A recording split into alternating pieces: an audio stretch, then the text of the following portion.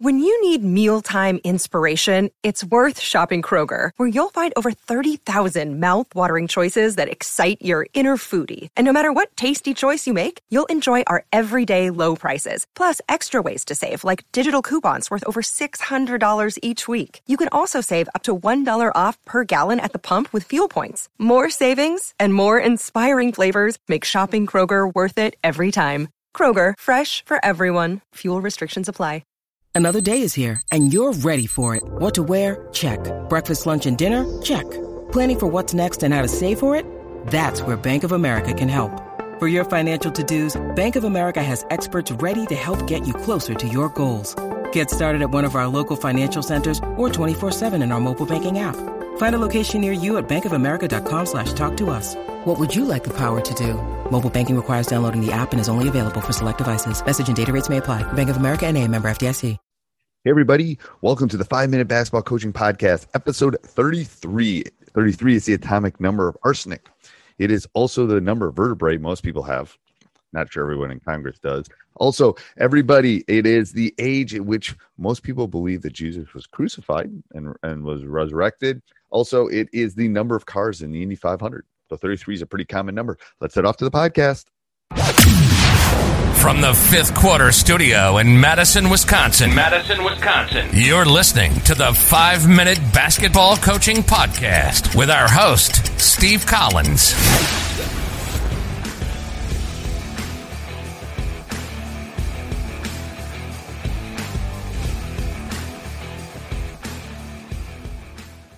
Hey everybody, welcome to the podcast. Before we jump in, I'd like to give a big shout out to our sponsor, teachhoops.com, for coaches who want to get better. Go over and check it out. If you want to win more games in less time, learn more things, there's nothing else on it like on the web like it. So go over and check it out. Let's head off to the podcast. Okay, Coach. So today we're going to talk about tip of the day. And the way I kind of word this, and I know I read what you wrote, so I won't spoil it for people, but the way I work tip of the day is just, any tip you would give your younger self, any tip you'd give a younger coach, any tip you'd give, it can be, it's wide open. But what would be your tip of the day for a coach that's listening? Yeah, my tip would actually be a question. And it's a question that, kind of like you mentioned, I wish I'd asked myself much earlier on in my coaching journey. But the question is, do you know what it feels like to be on the other side of you? And I call that, I actually teach this to my players and students, and I call this, the mirror or the broccoli in your teeth, right? What is the broccoli in your teeth that you have that is hurting your influence with other people, but no one really wants to point out in your teeth because it might be kind of awkward and uncomfortable, right? So do you know what it feels like to be on the other side of you? What does it feel like to be coached by you? There's another saying I like to kind of tell teachers and coaches, that you never graduate from the school of self-awareness. So I think we as coaches, the most important thing that we can be doing is always increasing our knowledge of ourselves so that, one, we can better understand our players and what it's like to be them, but also so that we can become more intentional about our behaviors towards our players and lead them better because we understand what our tendencies are and what we tend to do. So that's my tip of the day. I love that. I always and similar along that lines, I always think about what I want to be coached by me. Yeah. Yep. It's very similar. It's like, yep. And I always tell all my youth coaches, don't be this kid's last basketball coach. Yeah. Like, 100%. You don't want to, I don't ever want to be a kid's last math teacher. I don't want to be your last basketball coach. Like, sometimes you are because of talent, but, I love that. That's a great tip of the day, Coach. The Absolutely. why. We could have a whole discussion about the question why. Yeah. Great books written on that. It's important. Yeah, it's important. The why should drive everything that you do. There's this word that gets thrown around all the time in coaching and in just leadership in general called alignment, right? But if you don't have that why, you can't connect what you're doing and why you're doing it down to. That should determine how I do what I do in the first place. And so having that alignment and that why, that vision for why you are coaching is huge. It's huge. I think it was harder when I was younger. I think the why is harder when you're young. I'm not sure why. No pun intended. But I don't know. It's a lot easier now than it was in my 20s and 30s. And is there a reason for that? I think so. I think, when I started coaching, I was in college, right? So I was right in the middle of just a stage of life where I became obsessed with gathering information. And so I think that a lot of coaches in their early journey kind of latch on to that of, I'm going to just acquire as much information as possible. When I became a coach, I was convinced that I could, make any school, any team good. And it took some real life circumstances for me to have to go and say, okay, hey, winning isn't the only thing. And you need to be able to, determine why you're doing what you're doing so that you can, one, lead your players better. Because, we see a lot of this rhetoric, I think, on Twitter sometimes where it's like, hey, you need to have a why or a vision or alignment. And then it's, performance-based goals where it's like so that you can perform better as a team or lead a program better. But at the end of the day, too, there's a part of this where you as a coach having a why, it's actually just what's best for your kids. And sometimes when you're a coach, that's good enough, just doing what's best for your players and not really having to worry too much about, okay, how does this impact the win-loss column or success in terms of, how most people would define success, is an important thing. So I think it's just young coaches kind of being obsessed with, maybe climbing the ladder, gathering information, becoming an expert. And that phase of coaching is really so fun that until you kind of get into the nitty gritty and you kind of maybe are hit with some circumstances that are out of your control as a coach, that you kind of have to start answering those questions for yourself. I think, and to be honest with you, over the last 4 months, the information thing, like I'm going no fishing. Kidding. I'm going fishing for a week because it's too much. Like I Absolutely. feel like I know less than I did 4 months ago. Absolutely. Yeah. There's a coach on, Radius Athletics. I can't think of his name, but he's a big Twitter coach. He talks about that all the time. I think it's so true. I definitely find it true myself. I'm big on kind of personality, obviously knowing yourself. I think it's important for me as a coach to understand my personality and how I'm wired. But part of my wiring is that I love learning. And so that can be actually a huge thing for me that keeps me from doing, right? Because I'm obsessed with this thinking stage. Yeah. And acquiring all this information. And I had to limit myself. I was talking to another coach that we talk back and forth quite often, and we kind of put limits on ourselves. At first, it was 1 clinic a day, and then that moved to 1 clinic a week, where it was just like, you know what, instead of just this information where I'm just soaking it in all the time. And that's what I think, a lot of people, I think, kind of know me and have seen me for the notes that I take. But that's why that's important to me, is because those notes are only as important as how I'm going to come back to them and what I'm going to use from them.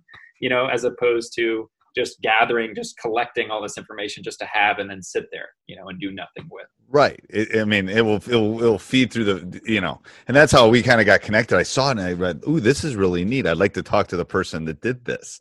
To be honest with you, that was 100% it. It was like, because there's a lot of stuff on Twitter and a lot of stuff on Facebook and a lot of stuff out there. And it's like, great. Okay. And then, so this is a compliment. I saw yours and it was like, whoa. This resonated somehow in my brain. Yeah. And it was like, okay, I see what this person's doing. That makes sense to me. I'd like to talk to this person. Absolutely. And that's kind of how I'm narrowing it. And what I did in the pandemic too, it's like, I swear to God, you could have like not slept for like 3 weeks and watched clinics. But I narrowed down on some things I needed to work on. I wanted to talk about practice. I wanted to think about how I ran my practice, because it's similar to how I run my class.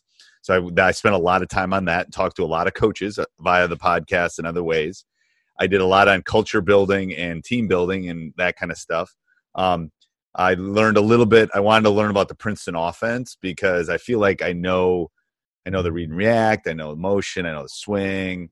I know some of the other ones, and that one's a different level one. So I wanted to dive into that, found an expert on that. So it's like, I think for me, for a tip, I don't usually do tip of the days, but for the coaches, that's a good tip you got to narrow. You can't. Yeah. And to take it back to my initial point, like you're doing it right there. For me to know what I need to look for requires what? It requires me to know myself and know what my strengths are, right? So just being able to narrow down as I'm filtering these clinics through my mind to be able to say, okay, where am I strong and where am I weak?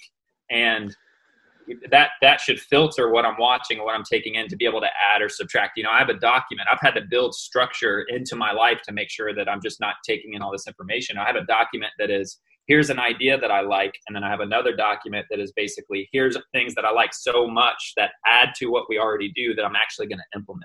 Right. And so I kind of have this filtering system of, one, which clinics am I going to watch in the first place? 2, what are some ideas that maybe I hadn't thought of or that resonated with me, but I'm not really sure if I'm going to use them? And then 3, this is something that's so good that I can add to things that I feel like I'm already strong at as a coach that I'm actually going to use this year. And I go through that process every year. And I think the community part is big too. Like if you're communicating with other coaches, I've got a couple Facebook groups. I think community is important because it can help narrow. It can also freak you out a little bit too. It's like, oh crud, I don't know what I know. I go kind of by the Warren Buffett thing. I've never talked about this in my podcast, but I always make a list of everything I want to do, and I get rid of everything but 3 things. It's like a whole Warren Buffett thing. Yeah. Like I literally want to do these 30 things. Yeah. But I'm really only going to do these 3. And these 3 are what I'm going to, like, when I started my business, that was one of the 3 that year, and that's it. I was going to do this, and this, Yeah.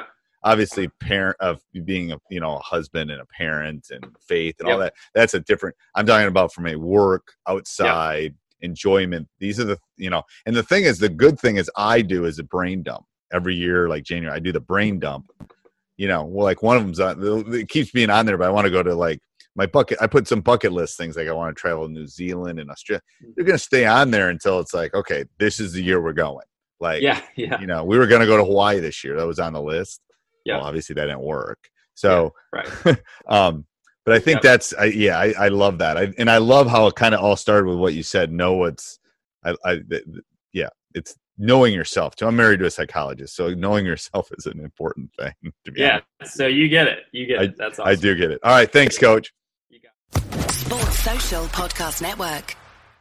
Mother's Day is just around the corner, and it's time to pamper the special mom in your life. And what better way than with the Osea's limited edition skincare sets, featuring clean, vegan, cruelty-free products that are safe for your skin and the planet. Osea is a women-founded, women-led brand that's been making seaweed-infused products for nearly 30 years. This Mother's Day, Osea has 2 limited edition sets that are perfect for gifting or keeping for yourself. Their advanced eye care duo brightens, awakens, and firms the skin around your eyes, while the Golden Glow Body Trio nourishes and smooths the skin all over. Both sets are packaged in giftable boxes. They're so beautiful you can skip the wrapping. And the best part? For a limited time, you can save up to $46 on Osea's sets. Plus, get free shipping. That's Mother's Day made easy. This Mother's Day, get 10% off your first order site-wide with code MOM at OseaMalibu.com. Go to OSEAMalibu.com and use code MOM for 10% off site-wide.